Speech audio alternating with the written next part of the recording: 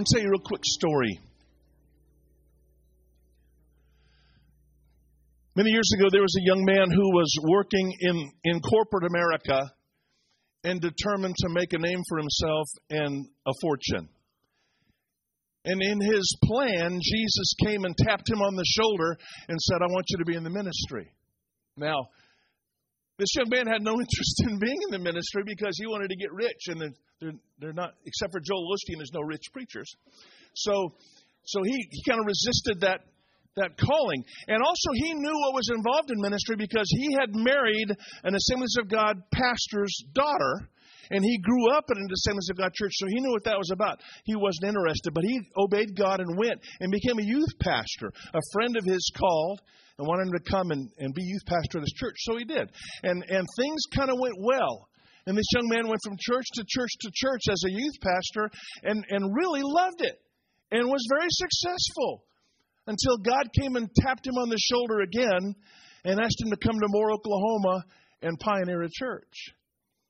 And this young man wasn't interested in being a senior pastor at all. He hadn't been to seminary. He didn't feel qualified to lead a congregation, and he was very comfortable being a youth pastor. But he obeyed God, and he started a church in Moore, Oklahoma many years ago, and today he's leading a thriving congregation and can't think of anything in the world he'd rather do than what he's doing. But now today it feels like maybe God is tapping him on the shoulder again. And the name of that young man is Brian Ramey. I know you thought I was telling you my story.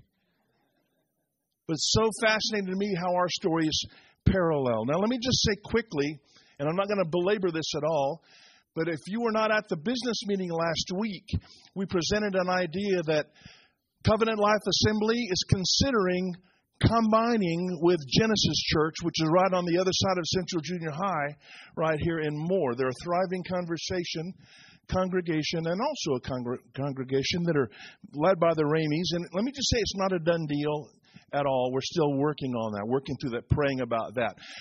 But it's been a little distressing to me that I've heard some rumors about this whole thing. And let me just tell you that I'm not going to bail out on you.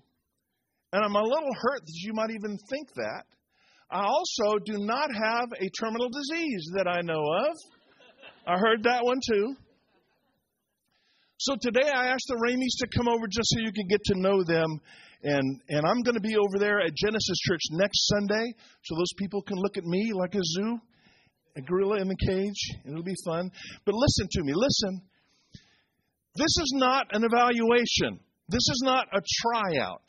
So for all you church people that love to play, rate the preacher, put that away.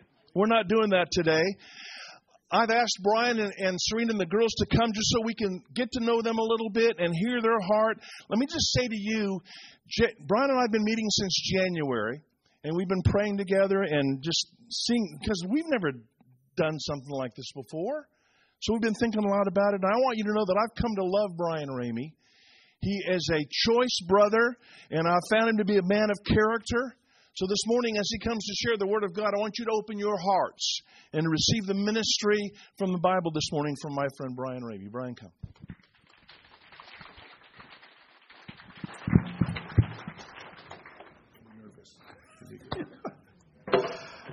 Oh, your pastor is too kind, but you guys know that. He's also incredibly humble. I would say all kinds of nice things about him, but you guys already know, and he would get mad at me after the fact. So here's the deal. It's certainly not an evaluation because I'm slow. He was about halfway through that story, and I turned to my wife. I was like, oh, he's talking about me. And I was like, this is a cool story. I wonder where this is going because I'm slow. Also, I say stupid things. I say my wife sits on the front row every Sunday, and about once or twice I look over, and she's like, oh, dear God, I can't believe he said that. We've got a lady in our church who's an elementary school teacher that she has a running list on her phone of words that I frequently say incorrectly. So there will be some of that as well today. So Pastor Rainey, thank you for the opportunity. You guys are amazing. I welcome our church every Sunday. It's good to see your beautiful smiling faces. So if you don't consider yourself beautiful, at least smile because that will help us all in the process. So my wife, Serena, is here with me. I've got 3 daughters, Audra, Ashton, and Allie. They are 16, 13, and 8. And then we brought a tag along today because we knew my youngest would not go to kids' church if she didn't have a friend to go with her. But here we go. She gets to hear me. She's never in service, always in kids' church, and always tells me I preach too long. So I don't know what is up with that. I'm like, you don't even know. You weren't even in there with us. So Pastor Randy is right. I grew up in a rural Assemblies of God church. I was so rural that I can't even enunciate rural correctly most of the time. I was called to preach at 16, but really didn't know what that meant, had no aspirations for vocational ministry. I'm an introvert. Given a choice of things to do, being on a stage in front of a bunch of people would be about the last thing on the list, right above a root canal with no Novocaine. Like, it's not my cup of tea. So I went to school. I graduated with a degree in accounting. The funny thing is, I'm borderline ADHD, and ADHD in accounting, which requires a lot of focus, don't really mesh well together. So I think God rescued me out of that. My senior year of college, I was a few months away from graduation, went to a revival service. How many of you guys remember those things? Went to a revival service. God wrecked my world. Gave a definitive call into ministry. Again, I didn't know what that looked like. Kind of freaked me out. But several months later, a guy that I had grown up going to church with my whole life, was about 10 years older than me. He had been youth pastoring in our area for a number of years. He took his first church as lead pastor in another city, and several months into that, he called me and was like, "Hey, I want you to come be my youth pastor." And I was like, "Okay, this is where God has been leading." So I went and did that thing. So how many of you have been in church at least 5 years? Been like, yeah, almost everybody. How about 10 years? 20 years? Ooh, look at the hands going up. Over 30 years. So like all of you, like many of you, I grew up in church. Like from the moment my mom was able to bring me, I was sitting on the pew of church, born and raised in it my whole life. And like many of you have seen my fair share of the ugly side of church. People that know God, people that claim to be saved by God, people that stand in services like this and sing about the love and the mercy and the grace of God. I've seen those people act like the devil toward one another. And some of you are nodding and shaking your heads because you've been there. So I go as youth pastor of the very first church, been there a couple months, and they couldn't pay me a whole lot. You know, it was very much part-time. But there was a guy in the church, he was actually on the board, that he kept the books, wrote the checks, did all the thing. And the pastor had a bright idea that like, hey, Brian just graduated with a degree in accounting. We pay this guy to do that. Why don't we instead pay Brian to do that so we can pay him a little extra money? So he invites me to the board meeting where he's going to present this idea. I'm like, okay, fun. That sounds cool. Like, what's more exciting on a Tuesday night than going to a church board meeting, right? You know, so show up this board meeting. He presents the idea. All of the board members, except one, are in great favor of this idea. Yeah, let's pay the youth pastor more money, except for the guy that was in control of the money. So he sees this obviously going to pass, not unanimously. He proceeds to stand up, walk out the doors without saying a word. Everybody's looking around the table, and I'm like, does this normally happen at church board meetings? Kind of thing, like, oh, no. And after about a minute and a half, he comes storming back in, got the checkbook in hand, slams it down on the table, and turns around and leaves again. Not just the meeting, the church. Like, he never came back. He was so mad, and I was like, oh, so this is what church is. Now, that was something we can look back and laugh at. At the moment, it wasn't so funny. But like many of you, I can share stories that aren't nearly as funny and are equally as heartbreaking. And there's been enough that I've seen on the ugly side of church that has given me reason that, like many of you, I could have walked away and never came back and rationalized, well, I've got this relationship with Jesus. I'm going to do this thing, and I will catch you guys in eternity, I hope. But here's the thing today. I love the local church. Love the local church. In the words of Bill Hybels, I believe the local church is the hope of the world. In spite of our flaws, in spite of our failures, like many of you, I've seen the beauty. I've seen the power. I've seen the strength of the local church, of the body of believers, people that are deeply flawed, yet redeemed and being redeemed by Jesus. There's been seasons of our life where we have been supported, buoyed by the strength, the love, and the grace of the people of God that have brought us meals like your youth pastors. We lost a child back when we were still in Arkansas, and it was the love and the grace and the prayers and the support of the people of God that buoyed us in that seasons. There's been seasons of transition where we didn't know what was next, or where we were going to go, that the people of God brought us groceries, paid our bills, literally sustained us in seasons of darkness and desperation. Today, I love the local church. I still believe the words of Jesus in Matthew 16 and 18 when He said, "On this rock I will build my church, and the gates of hell, the faults and the failures of my people will not overcome it." Today, I believe that Jesus is still deeply invested in His church, is still building His church right here in our city, right here at Covenant Life, down the street at Genesis, right across the street at Elevate, all across our city, in places just like this, among people like you and I that are flawed and fail often. Jesus is still building His church. Years ago, I read a story that just wrecked me. It was a story that we're all familiar with. Young man that was raised in a very fundamentalist, rules-based kind of church. The thou shalt and thou shalt not. And when he was finally old enough that his parents gave him the freedom of choice, of you can come, whether or not, it's up to you. You can do whatever you want. He did what a lot of young people have a tendency to do. Peace out. I'll see you later, Mom and Dad. And he went out and he just lived his life. In his young adult years, went to college, pursued the career, pursued the family, did the thing, followed the mantra of our age. It's your life. Do what you want to with it. You've only got one life. Live it up. Make the best of it. Until he got into his later 20s and found out that life can be hard. Raising a family, maintaining a marriage, working, doing all the things that can get difficult. And his wife made a decision of like, hey, I want to raise our family in church. You can come if you want to, but I'm going. So she started attending a local church in their community, taking their children week after week. And finally one day he was like, you know what? I'll go just to make you happy, to keep the peace. Already predetermined in his mind what this was going to be like, what these people were like, what this was going to be about. And yet this time there was something different. These people were different.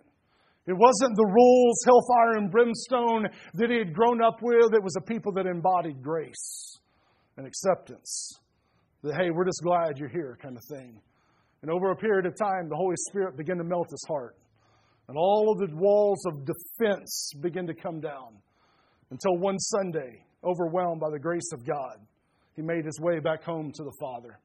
And he writes in this story that years later, after getting involved in church and serving and beginning to grow, he made this comment that wrecked me. He said, Jesus saved my soul, but the church saved my life. Jesus saved my soul, but the church saved my life. And there are some of us in this room today that resonates with us in a deep way. Because it has been the people of God. People that maybe didn't even know us that well, but people that were so committed to Jesus that they loved us through some of the most difficult seasons of our life. And while Jesus has redeemed us for eternity, it was the church. It was the people of God that were the means of our salvation in that particular season of time. It was so encouraging to hear your young people were at Mission Arlington this last week. Our youth ministry goes there over fall break every year, so that's cool. Kind of likeness there, but Back in the early 1990s, Tommy Barnett, who's one of the most prominent names in the Assemblies of God, pastored Phoenix Assembly of God for years. It was considered one of the largest churches in America, by far the largest Assembly of God church in the country. But he was approached by the district officials of the Southern California district about possibly coming to Los Angeles to plant a church in a city of over 8 million people. There was no AG church that ran over 200 people. And they were desperate for a life-giving Pentecostal church in Los Angeles. And Tommy Barnett met with them, traveled to LA a number of times, prayed through the decision, and finally came to the place of, I feel God calling me to be a part of this, but I don't feel led to leave my church in Phoenix. So they settled on the idea that his son Matthew, who was 20 at that time, had grown up in Phoenix First Assembly, had seen ministry done on a large scale, who was called to ministry, that his son Matthew would lead this endeavor in Los Angeles. And the Southern California district officials gifted them a church, the historic Bethel Church, which had come out of the Azusa Street revival, considered to be the origins of the modern Pentecostal movement, especially here in America. The only thing is, time and demographics had changed. And Bethel Church was a largely Filipino church by this time. And Matthew Barnett was not only white, but his mother is of Scandinavian descent. So he is white. So he did not particularly fit in this very ethnic church and ethnic community. But he went committed that, man, God's going to use us. We're going to plant a life-giving Pentecostal church here in the city. And he writes in his book, The Cause Within You, that he quickly grew this church of 39 faithful members down to 0. They were like, this is just not working. So just in this act of desperation, just believing, knowing God had called him here, Matthew just rolled up his sleeves. Like, we're going to obey God. We're going to be faithful.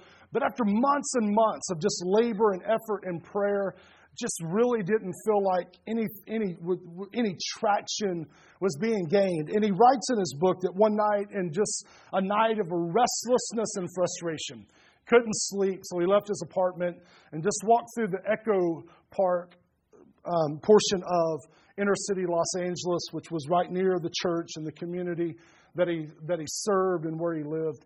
And he writes that what he observed that night was like straight out of a movie scene. I mean, there's prostitution, there's drug dealing, there's homelessness everywhere. Just this utter visual scene of despair and hopelessness. And he's just crying out to God of like, God, I came here. Like, I left my life of comfort and security, and I came here for you to build a great church. I've done this all for you. And he says, Lord, look at this mess. You brought me here. I came here willingly, full of hope and excitement and passion. I came here to build you a great church. And he writes that at that moment, the Spirit spoke definitively to him, saying, I did not bring you here to build a great church. I brought you here to build people. These people. You build the people, and I'll build the church. You build the people, and I'll build the church. Reminds me of Jesus' words in Luke chapter 4, when he announces his ministry. And he says, the Spirit of the Lord is on me because He has anointed me to preach good news to the poor. He has sent me to proclaim release to the captives, the recovery of sight to the blind, to set free the oppressed, to proclaim the year of the Lord's favor. Jesus said, God has sent me. I have come for people. I've come for the broken. I've come for the desperate. I've come for the hopeless, the homeless, the poor. I have come to build people.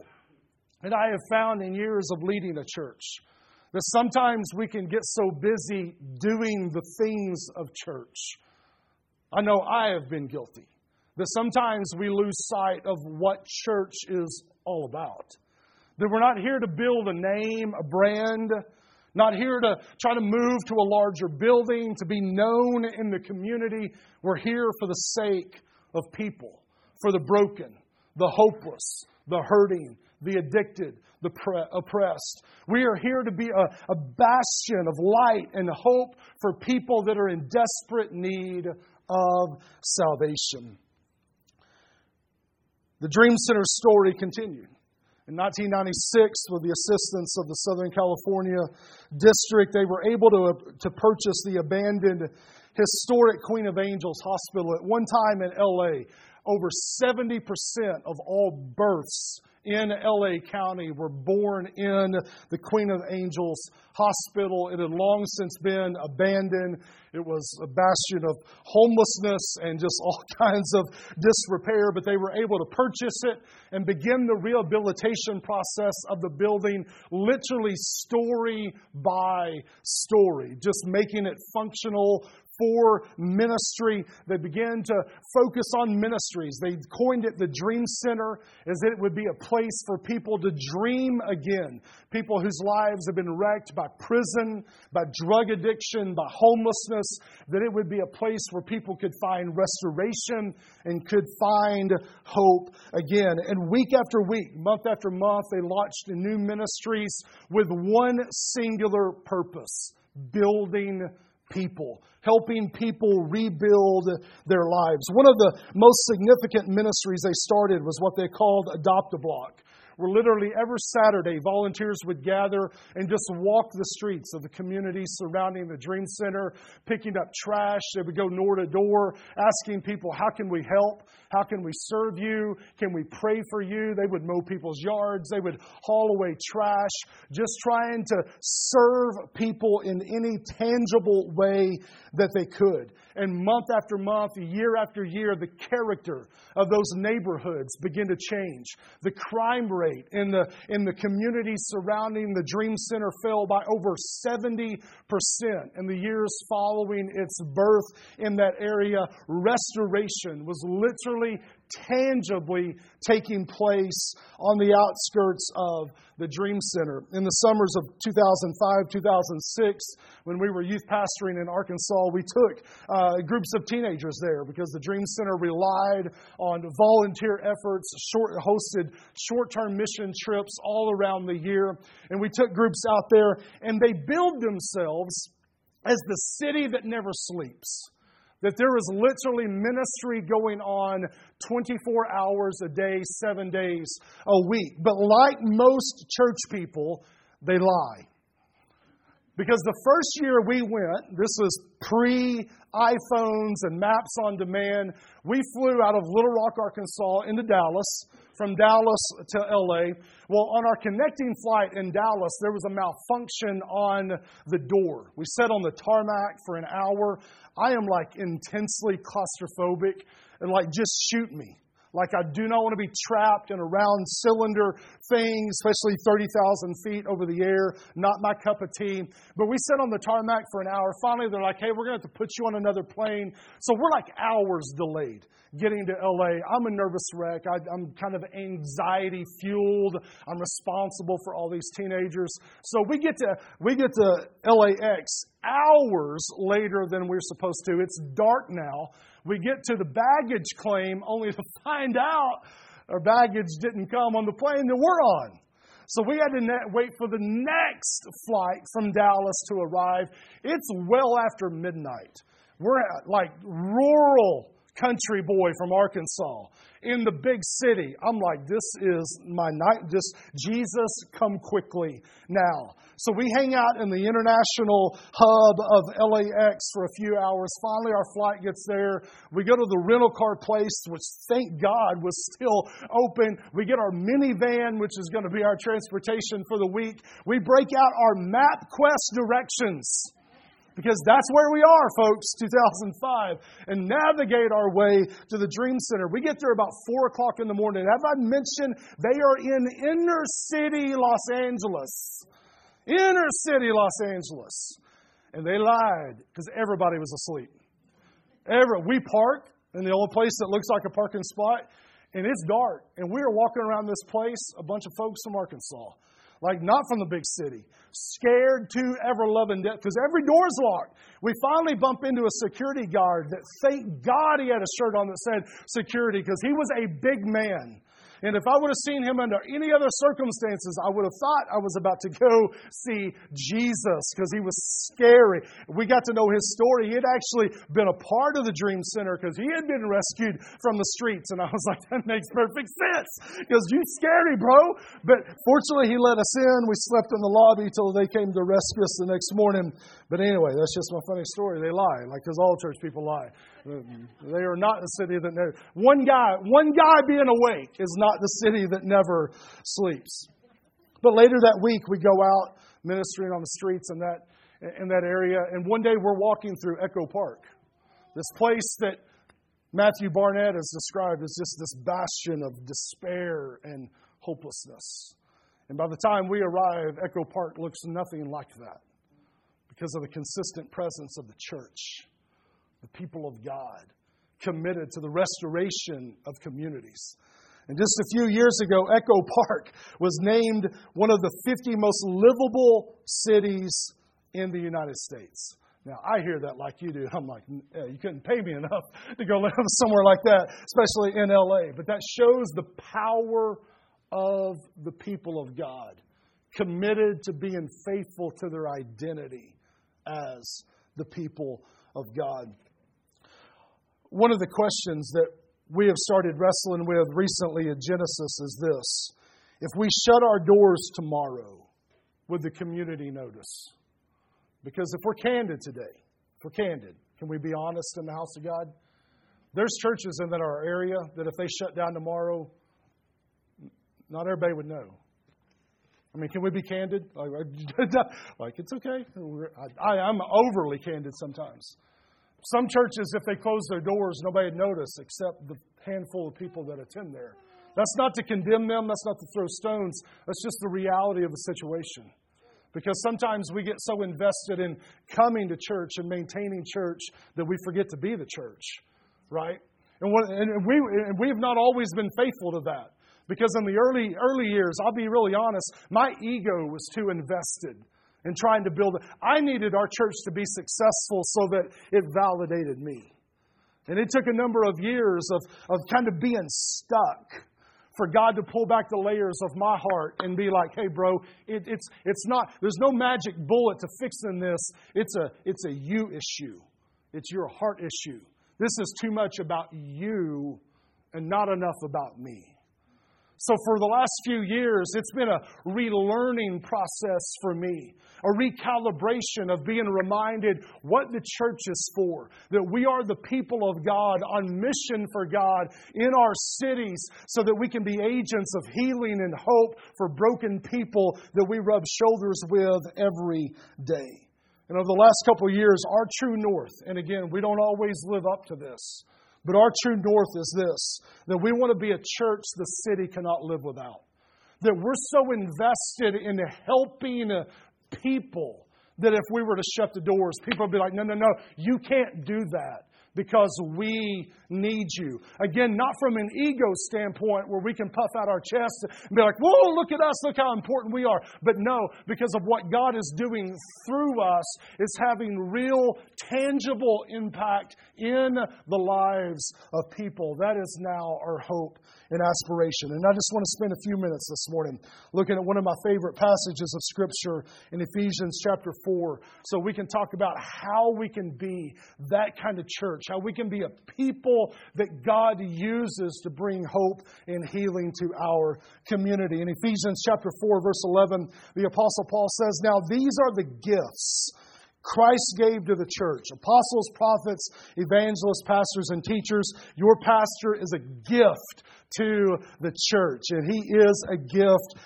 in many, many ways. And I'm sure his wife would amen to that heartily this morning. But God called people like him and I not to do the work of ministry. I always say it's God's infinite sense of humor that he called me into this, because this is not the thing I would have chosen, but it's their responsibility. It's the pastors, teachers, prophets, apostles that God is called to equip God's people to do what?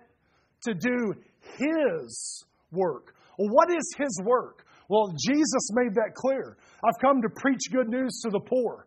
I've come to give recovery of sight to the blind, to release the oppressed, to bind up the brokenhearted. So God has designed this thing we call the church so that we can be the embodiment of His work, of His ministry in our community, that we are the people of God, on mission for God in our circles of influence, in our communities. Their responsibility is to equip the people to do His work, to build up the church, the body of Christ. This will continue until we all come to such unity in our faith and knowledge of God's Son that we will be mature, measuring up to the full and complete standard of Christ. This morning, the gospel of Jesus is not just about individual salvation.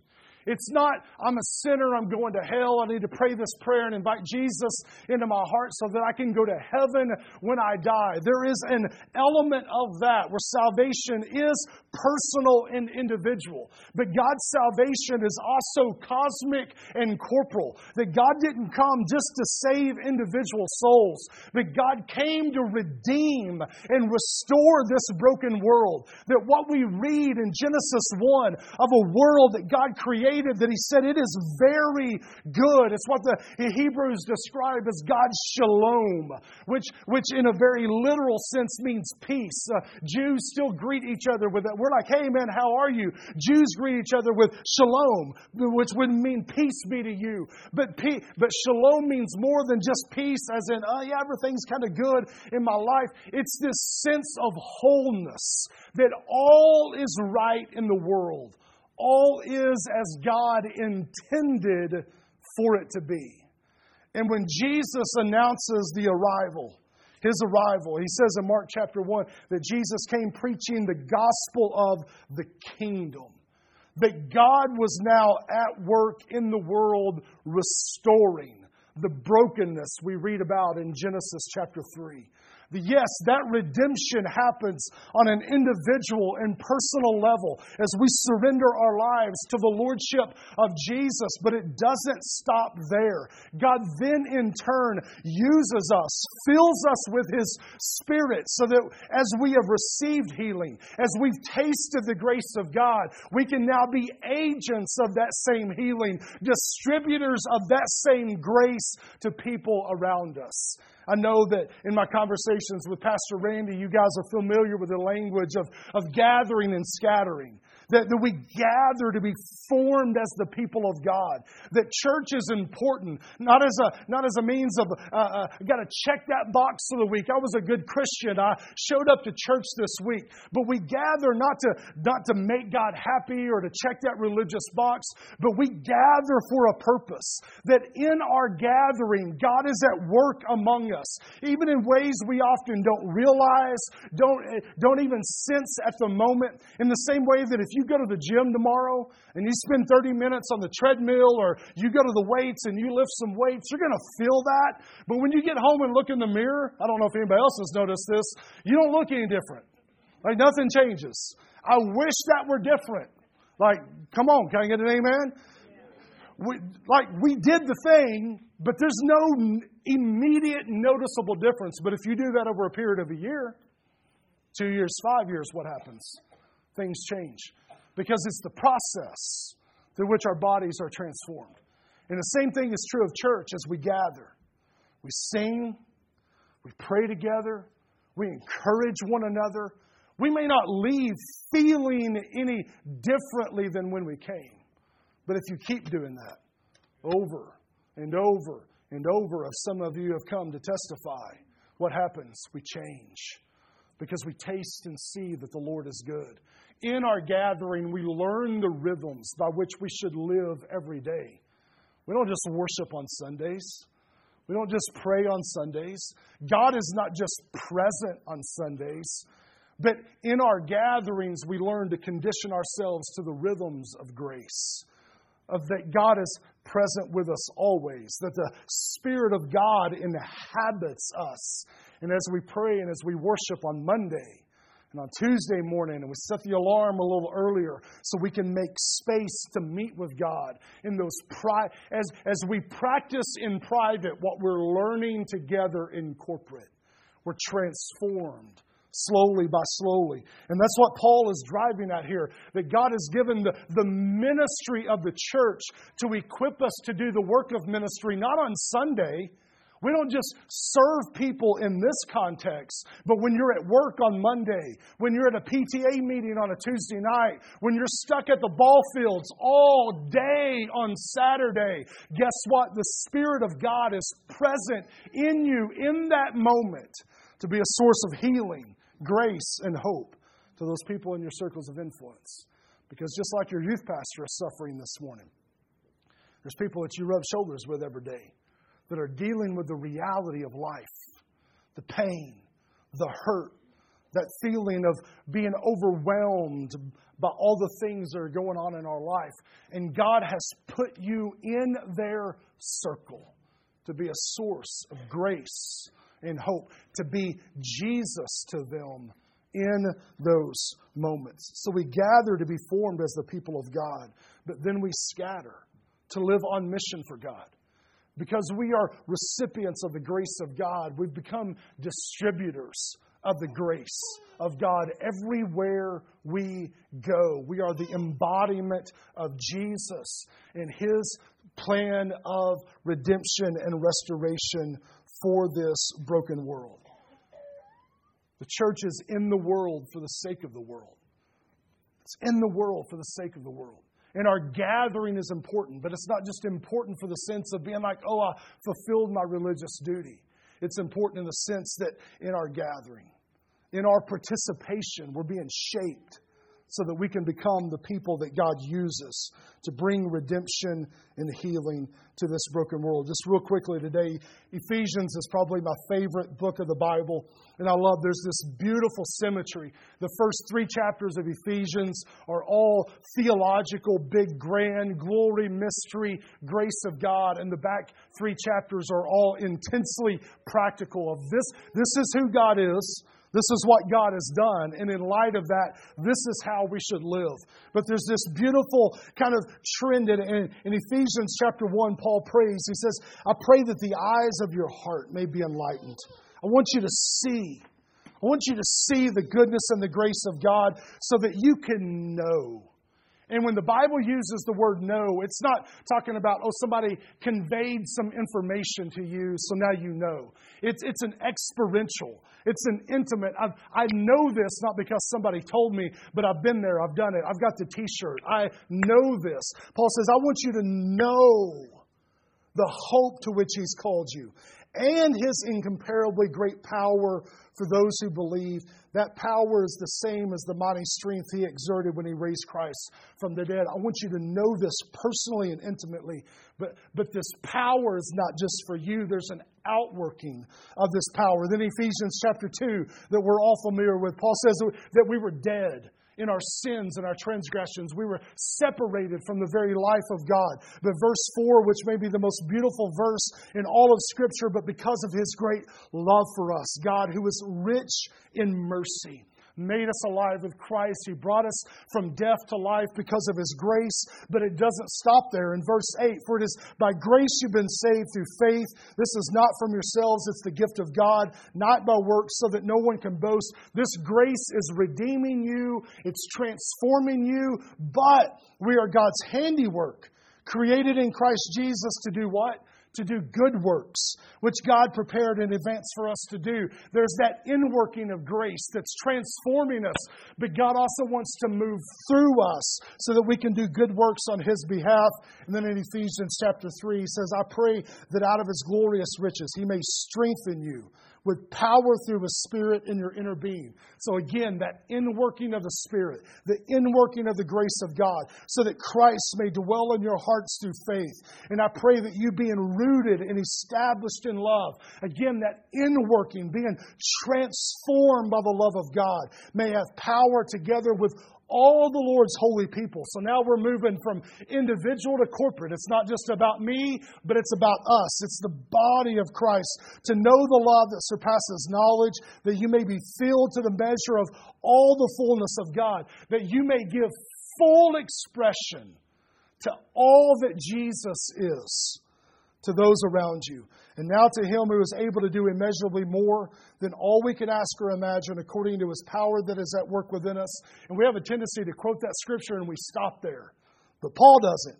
To Him be glory in the church and in Christ Jesus throughout all generations, forever and ever.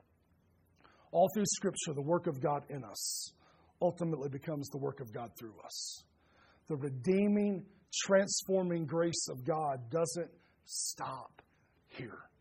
But it's the overflow of that impacts and influences those in our circles of influence. That happens on an individual level, in our relationships, in our homes, at our work, and it also happens on a corporate level. That what God does in here becomes a microcosm, if you will, of what God wants to do out there. We gather to be formed as the people of God, but we scatter to live on mission for Him, so that through us, the world around us may come to know Jesus. Would you bow your heads with me for a moment this morning? Father, I love you today. God, I thank you for this body of believers. God, I thank you for Pastor Randy. God, the years of labor, of tears, of sowing into this place and into this people. God, I thank you for the influence of this church, their consistent, faithful ministry to Moore, to the surrounding areas, and literally around the world through their missions endeavors and missions activity. God, I thank you for all that you have done. And Father, I pray that you, God, would set your favor upon them, God, fresh and anew. God, that your Spirit would be at work among them. God, that as we gather week in and week out, just faithful to you. God, that your grace, your Spirit would be at work in our lives, God. And that through that transformation, God, through our knowing you, God, through the transforming work of grace, through being rooted and grounded in the depth of your love, God, that it would overflow in power, in good works, and influence, God, in our circles of influence, into the community around us, for the glory of your name. Amen and amen. Thank you guys very much. Pastor Randy.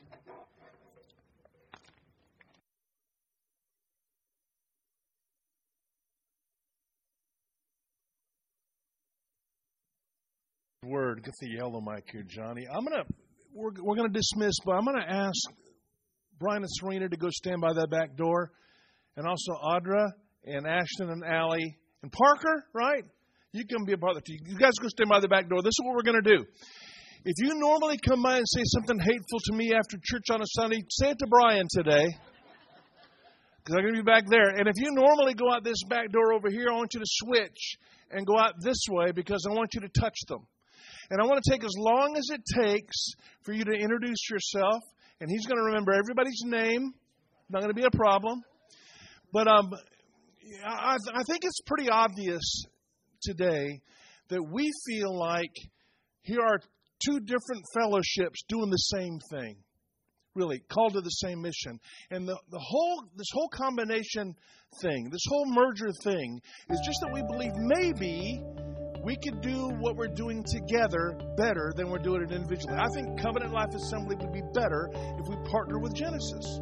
Now, what does the Lord say? We're trying to figure that out.